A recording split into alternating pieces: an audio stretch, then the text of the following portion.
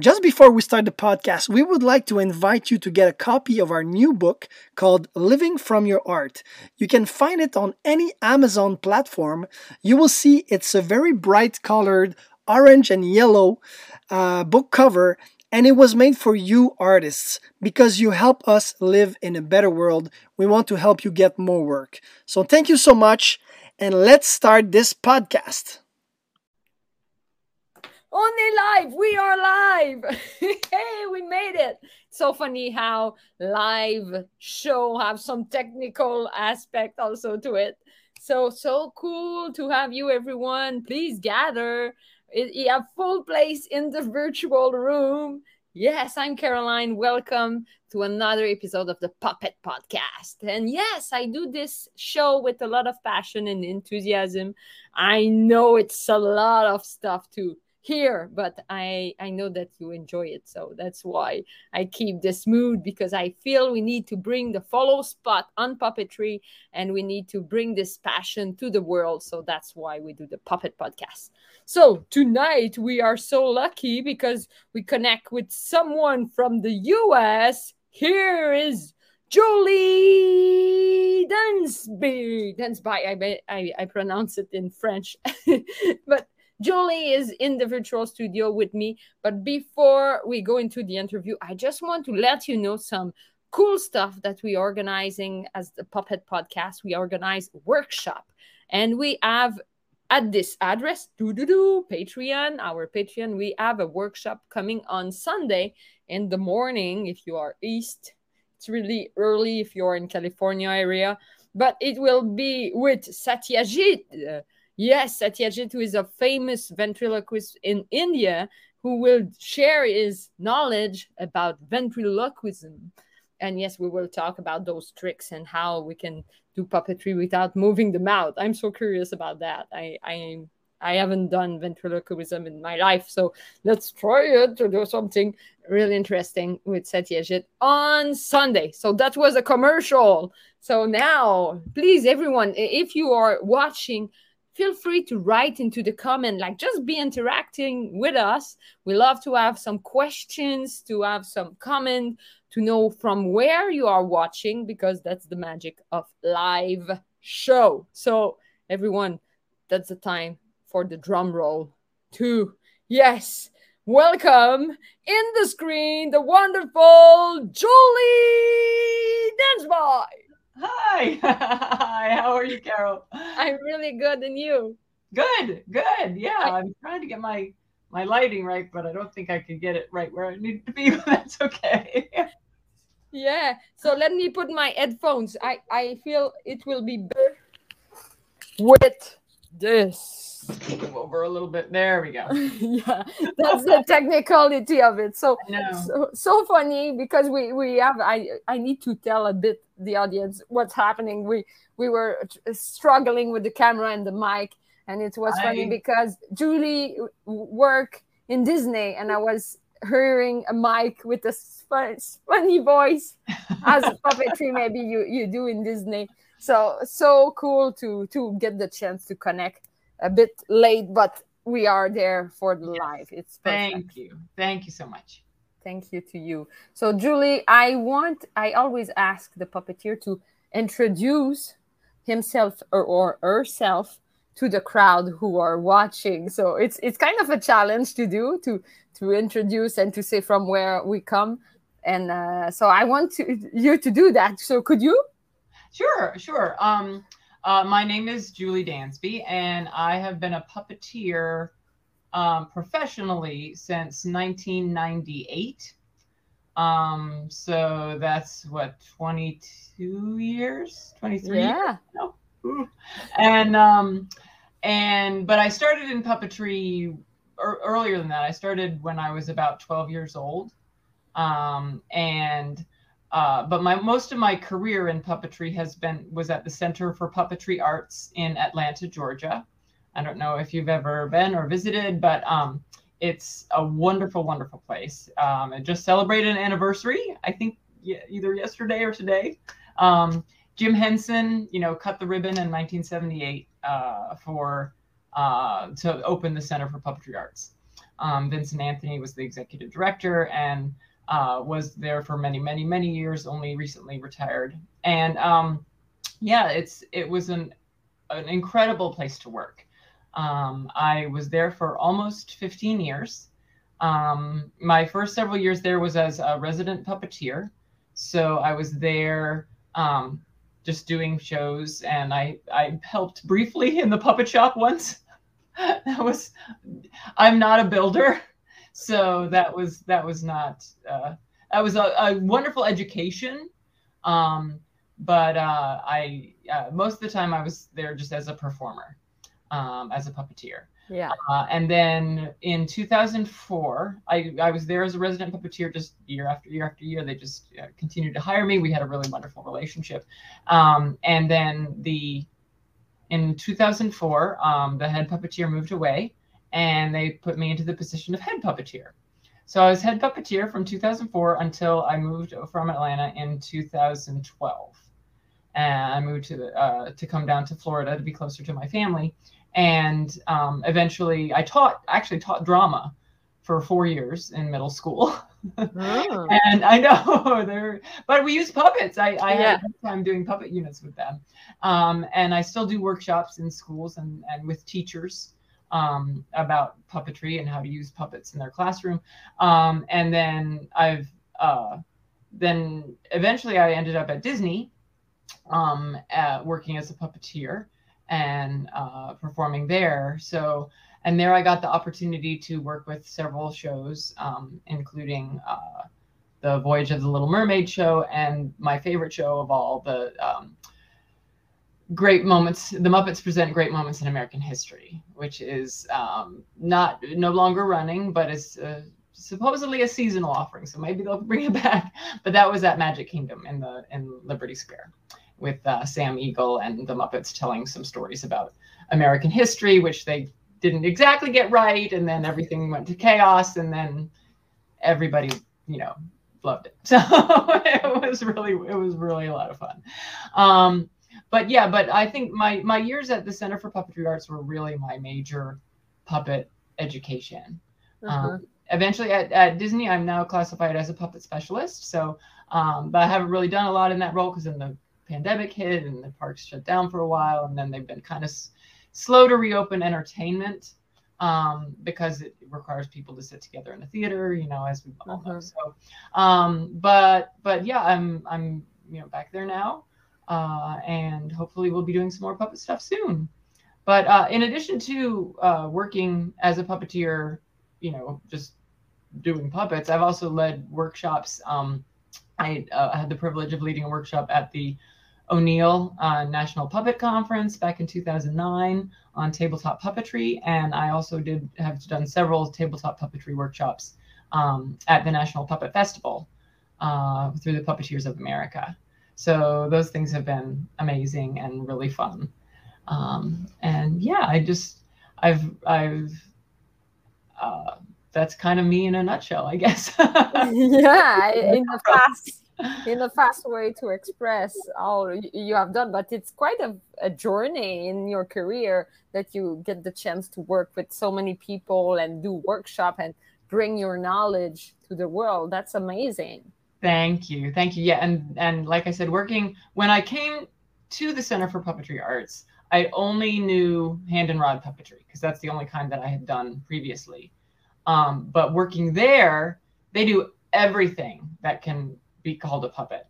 So I did everything from, teeny tiny shadow puppets on an overhead projector, all the way up to gigantic dinosaur body puppets that were like, 11, 12 feet tall. So it was everything. And I just learned so much. And I really became in love with tabletop rod puppetry because we did a lot in the Czech Black theater style with puppets and on tabletops. And I learned, working in an ensemble in that way, 2 and 3 puppeteers on a puppet, creating one character. And I found that was really a style that I just loved.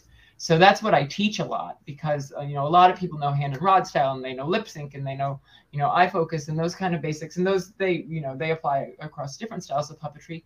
But I think, something a little unusual to American audiences anyway, is to teach this style of tabletop rod.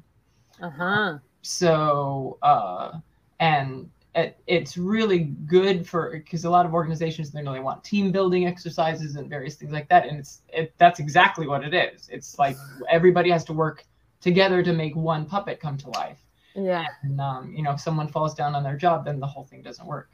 So yeah, it's great. It's really cool. And we have people who are watching from people that I think. We have Valerie.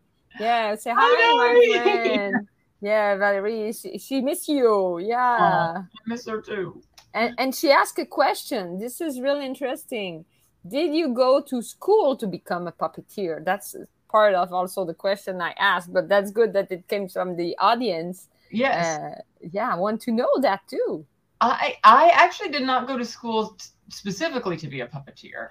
There's not a whole lot of places in the United States that you can do that. You can do it at the University of Connecticut, and Cal Arts also has some puppet programs, and it's the University of West Virginia, I think, also has a strong puppetry program. But most places, I went to school for theater, just for theater in general. So,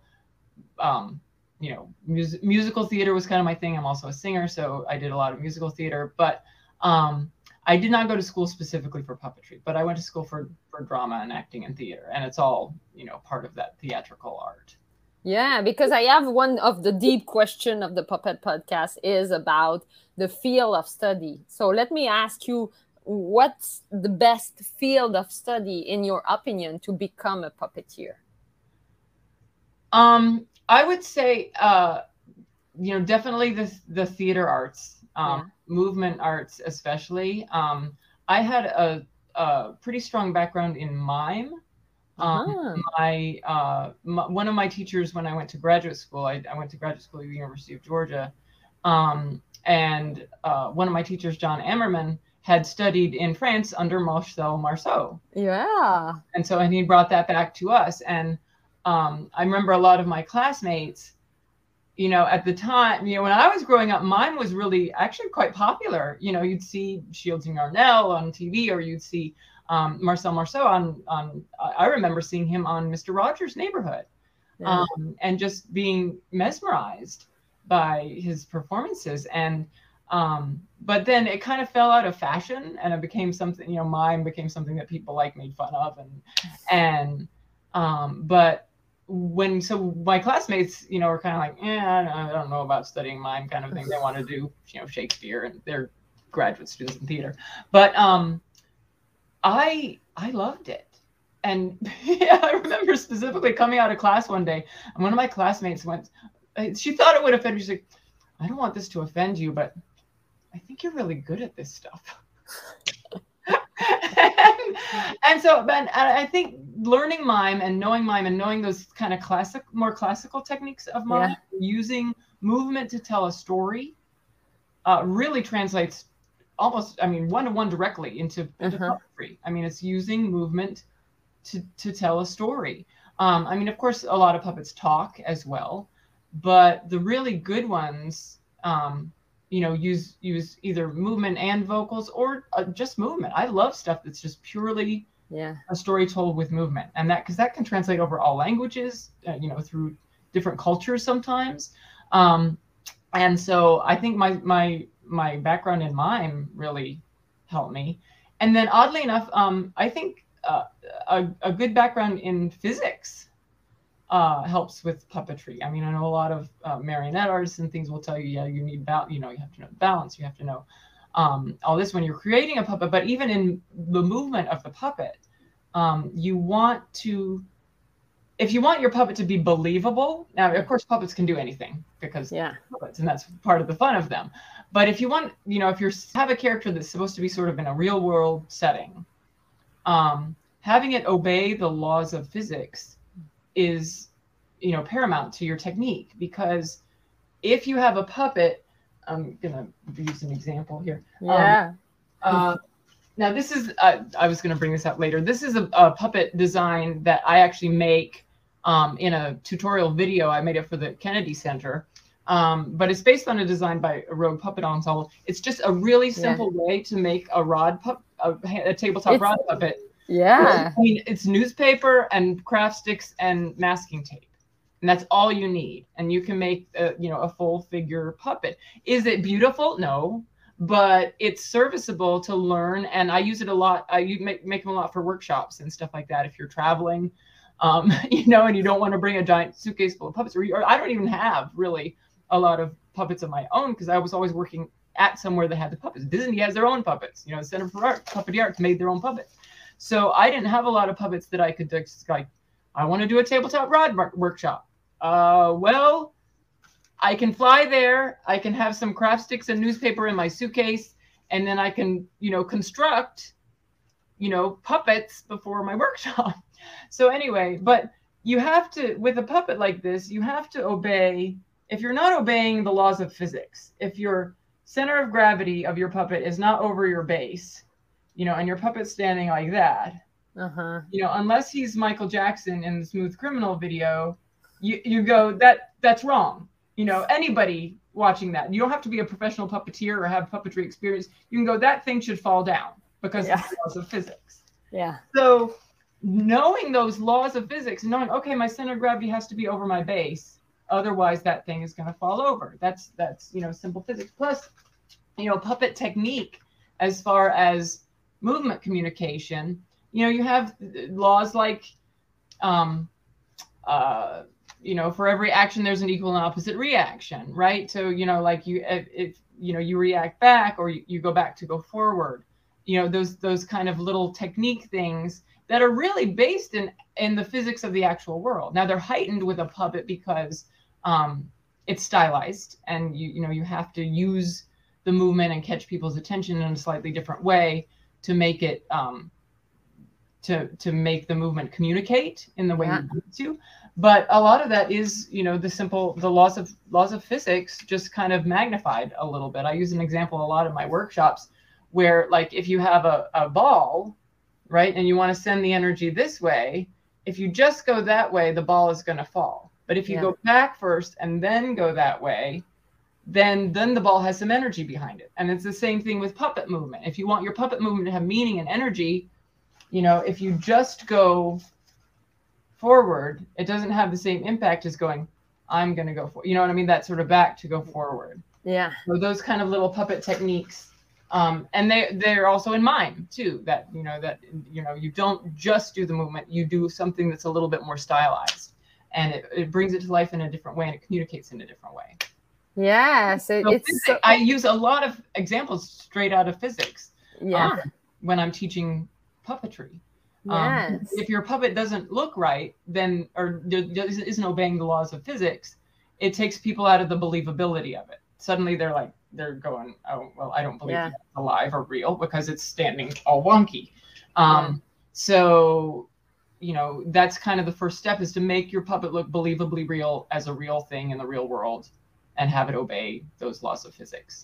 Yes, that's so good. It's a great, it's kind of, we got a little crash course at the same time. And yes, the audience is really mesmerized about that. We have Rubina who say there is beauty in simplicity. I love this. Absolutely. And, that even simple things communicated, in that manner can connect with any audience. There's a universality to puppets that connects across borders and across cultures in a lot of ways. And one of the things that we all experience is the laws of physics. We all fall down. Totally. So if things look like they should fall down, then people are not going to be as engaged in your puppet show, because they're going to go, I don't believe that thing. But if the puppeteers who really know how to use those techniques and make sure that their puppet looks believable in the real world, then, we're along for the ride. We're along for the story. Nothing's there that's going to jolt us out of it. Yes, Rubina, I agree with that. She was saying this. So this is so interesting. I love it because it's technical at the same time. Then with style, as you said. It's art and science. I think Yeah. puppetry marries the two in a lot of ways. You know, talk to any puppet builder. I mean, a lot of it is science principles, you know, put to work to make a mechanism or to make a, you know, to make the right kind of design for the puppeteer's hand or what have you. So, you know, science and art are married very well in puppetry. Yes. So I have another deep question for you, Julie. Yes. I want to know your crush moment, because we have everyone an anecdote where we saw a puppet or we understand that we want to do that. So Yes. we have something like this. It's kind of twofold. I think a lot of people, a lot of puppeteers, you know, my age and, you know, a little bit younger, Sesame Street was my first exposure to puppetry. And I loved it. Our PBS station aired Sesame Street twice a day. It was on in the morning and in the afternoon. It was the exact same episode every day. So the same episode that aired at 8 o'clock in the morning or whatever would air it again at 3 in the afternoon. I watched, as a preschooler, I watched both shows. I would watch it twice. And I remember my mother was very confused because she's like, you know, Julie, you're a smart kid. You already know all your letters and your numbers. She couldn't understand why I was so mesmerized by this show and that I would watch it the same episode twice in one day. But I think as I look back on it, I was mesmerized by those characters and the way they moved and their just everything about them just appealed to me. Their humor, their personalities, everything. And I think, you know, taking that with me later on when I started to learn puppetry myself, I remembered those techniques. I knew what puppets were supposed to look like because I'd seen that on television. I'd seen, you know, Jim Henson and Frank Oz really make those characters alive. And so when I started to do it myself, I started to mimic those techniques to make those characters look as alive as I could. Yes. So, but the first time I ever really did puppets myself, I was about 12, and I was always dramatic. I always loved singing and dancing and performing. I was always that kid that was putting on a show. But I got to a place, you know, we'd moved around a lot. My dad was military, and we got to a place where there was no theater where I was. There was my school didn't have a theater program, you know, there was no arts. But the church that we were going to had a puppet team. This was in the 80s, and those were really popular in the US and churches. And I was like, well, I like puppet, you know, and they were hand and rod Sesame Street style puppets. And I was like, I know how this works. I watched enough Sesame Street and Muppet Show to know how these are supposed to look.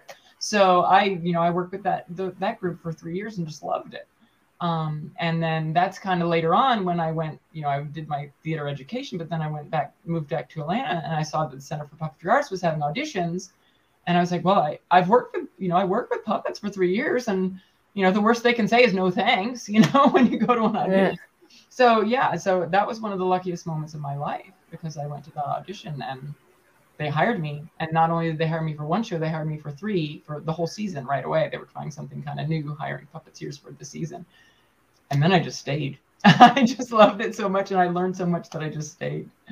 Yay, that's so perfect as a journey, and to have a place to learn at the same time. But let me ask you your why. Like, what makes the art of puppetry an art that you cherish? I think because the art of puppetry is the art of making a new life, which is, you know, it is part of the puppeteer. It's part of the puppeteer's imagination, and part of the puppeteer's creativity. But even for the puppeteer, his or herself, and for the audience, it's like there's something new. You know, there was just an object there a moment ago, but now there's something else that's alive in this room. Like we made a life. You know, it's Frankenstein, you know, it's that, but, you know, and I think about that a lot. And I think how, you know, we have all these phrases in our vernacular, like, you know, life is good. Or, you know, you think about the creation story in the Bible, how, you know, God looked at the life and he said, this is good. And I think there's something in us as a human race that that sees life as something good, like when someone announces they're having a baby, most of the time people are excited about that, or, everybody loves puppies and kittens, and new life just brings that joy and delight. And, when a puppeteer brings a puppet to life, suddenly, look, we created a new life in the room, and that's exciting and fun. And, everybody comes along for the ride. Yes, it's so interesting, and with a lot of like positivity. I feel it's really right. I love that. I think one of the things about puppets that's so wonderful is I think they have a unique way of just being delightful. Bringing a core sense of joy that speaks to the very. I mean, even like a baby, if you put a puppet in front of an infant, they'll laugh and giggle and engage. I mean, there's something inside us that just really loves to see that, and it makes us happy.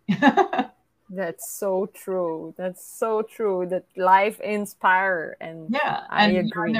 Puppets can be so funny in really wonderful ways, and they speak to us as humans. They speak to our humanity, and I just love that. Yeah, I feel your passion. This is amazing. And the crowd is feeling it too. We have question, and this is interesting. We have Julio who asks how to keep the positive energy in a place as wonderful as Disney, which actually sounds obvious, but one can get used to the magic. That's really, I totally understand where you're coming from, Julio. Because a lot of times when you're working in a place like Disney, a theme park, you're doing the same show every day, sometimes 8 or 9 times a day, and it can get very rote, and it can get very like, oh, well, here I'm clocking into work. I'm going to, make my magic and then clock in and leave. And I find, and it was kind of, similarly at the Center for Puppetry Arts, we would run a show, 13 shows a week for, 6 to 8 weeks, sometimes more than that. And I think when I ended my career there, they had like a little going away party for me. And someone actually added up the number of performances I had been in, including, all family shows and some of the adult shows that I'd done, all the shows that I'd done there.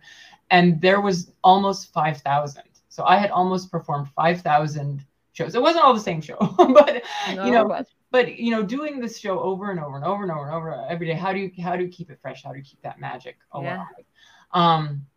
And I think one of the techniques that I have to think about and is I have to remember that the story I'm communicating, I might have seen it 1,000 times, but that kid in the 3rd row has never seen it at all.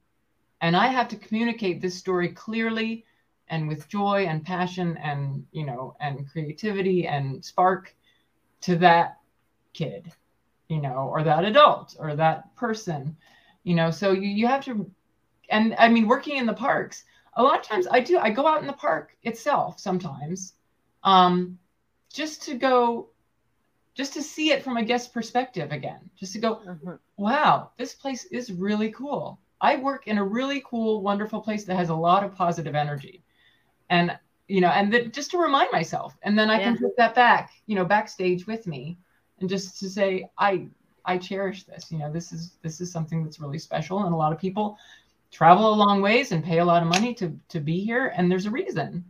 And so, you just have to kind of remember that what you're doing is really cool. And even if you're doing it for the 857th time, it's still really cool. And it's really cool to that person for them, it's the first time. Yes. It's really a mind shift that you need to keep all the time. It's so interesting. We have also Valerie who asked, what is some advice you would have in giving your puppet personality and a voice? Well, that's a great question. Not all puppets speak. So you have to decide, okay, does this puppet have a voice or does it not? So if you want to go down to the basics, you want to start with the movement of the character, because all puppets move. If in my opinion, that's the primary way a puppet communicates, is through movement. Even if it does talk, it's the way it positions its body, the way it uses its head, the way it uses its arms if you have arm rods. All of those things communicate the personality of the character and the emotion of the moment and the story. So I think I would start with with the puppets movements, and see, what does it communicate if I tilt the head this way? What does it mean? One of the phrases we used at the Center for Puppetry Arts all the time was, does this look like anything? Like, puppet in a certain way. And sometimes the puppeteer's perspective on it is different. So you're yelling out to somebody like, does this look like anything? Does this look right to you? So, you're trying to get that perspective on, when you move, when you have a certain movement or a certain posture or a certain rhythm, what does that mean? And I think a lot of the personality in the movement comes in with sort of a rhythm and an energy level. When I do workshops, I use the characters in the Winnie the Pooh stories a lot, because they have such a lovely spectrum of energy. You go from characters like Tigger, who is on the very high energy. I mean, hopefully your audience can understand these characters, because all cultures know them. But Tigger is the bouncing tiger, and he's like all kinetic energy. I'm going to go back to my physics here, but like he's expended energy. He's just this kinetic energy. And then on the other end of the spectrum of energy in physics is potential energy, or stored energy that's not expended. So then on that end you have Eeyore, who's very slow, low to the ground, not expending energy. And then the other characters, one of the fun exercises I like to do is to kind of have my students place the other characters on the spectrum where they think they go.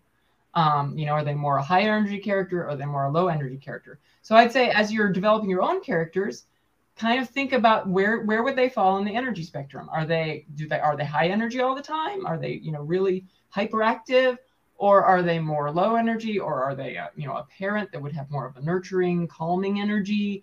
Where do they fall on that energy spectrum? And maybe do they have any specific signature movements that go along with their personality?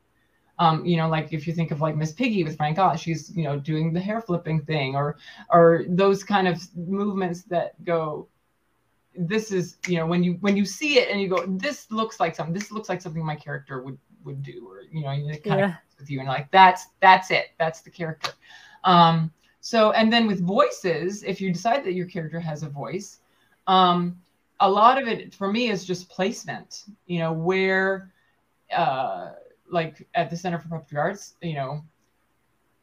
because we weren't seen, I could do, sometimes we were, I'll have to, because we did lots of different styles. But if we were not seen, I could play any kind of character. I mean, I could play a male character. I didn't have to play females all the time. So a lot of times, like I had a elephant, and his name was Oliver, and he had a very low voice, and he wasn't the brightest, but he's very sweet. And so I placed him way back in my throat and opened my throat. And one of the greatest honors of my life was when I came back, after I'd gone away from the center in 2012. I came back in 2015 for the opening of the new Henson Wing, because I wanted to be there for that. And all over the new museum, there were these icons with Oliver the elephant on them, which was the character that I had originated in the original version of Cinderella Della Circus. But that's like became sort of the symbol of the center, and it became a symbol like for whenever the kids in the museum was kind of interactive. So if you went up to an exhibit that had an interactive element, it would have this little symbol of Oliver the elephant on it. And I saw that, and my heart just went, because I miss it so much. And when I left a job like that just was so much a part of you, you really miss it. It leaves a hole in your heart. And when I came and I saw that, I was like, I'm still here. A part of me, a part of a character that I created is still here, helping, audience members every day to interact with puppetry. And that was so heartwarming. But yeah, I would place his voice way down here. And then, a lot of my characters were sort of motherly, maternal characters, so those would be kind of in a mid-range. And and then sometimes like I had a lot of nasally characters. I did this rat character who had kind of this New York nasally accent. He was kind of abrasive and not really very nice, but he had his lovable moments too. But he was a little more prickly, certainly more prickly than Oliver. But just finding those placements, whether it's way up high or way down low or somewhere in the middle, and finding that that placement that really goes, yep, that's that character, or an accent. Figuring out. When I was doing the rat, I was like, oh, it's that accent. Or I did a clown character who was kind of scary and obnoxious, trying to be friendly. It was this, funny, weird, and the way a lot of people feel about clowns. They're like, they're trying to be friendly, but they're so scary. But she was more of a Clarabelle cow. She had a really wide voice that was kind of in the middle, but would squeak up a lot. And so just playing with your own voice and seeing where it goes and what kind of character it gives you the idea of, or just looking at your puppet and going, trying different voices and seeing the one that sort of fits. Yeah, that's such a good advice. I really enjoy it. It's kind of a lot of inspiration for work, and it's great. But let me ask you also about your goals. We are almost at the end of the interview, but I want sorry, I know I've talked too much. No, it's so perfect. But I want to hear you on your goals, for the future, what you want to accomplish as a puppeteer, or do you have a dream, something you envision?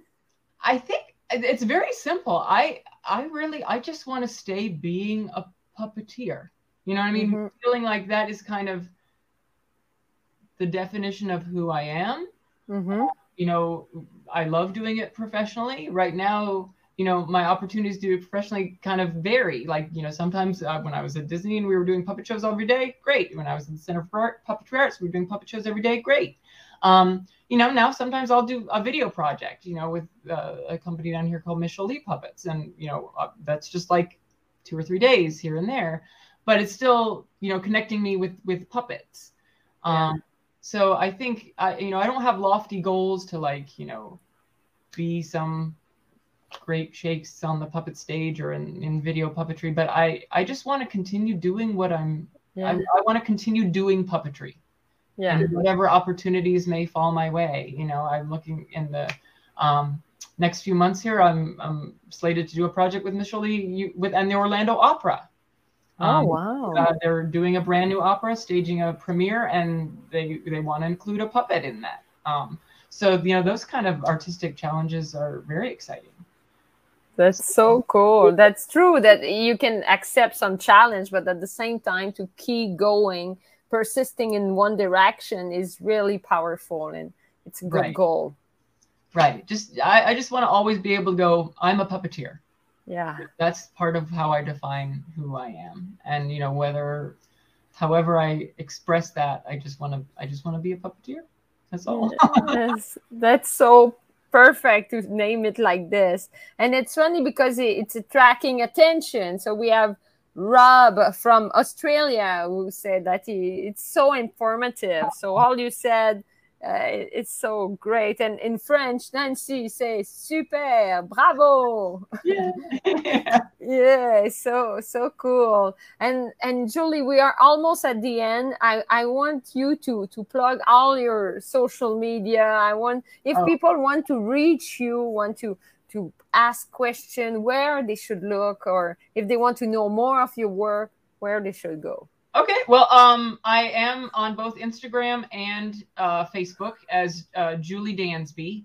I'm just Julie Dansby on Facebook, and on Instagram it's Julie_Dansby.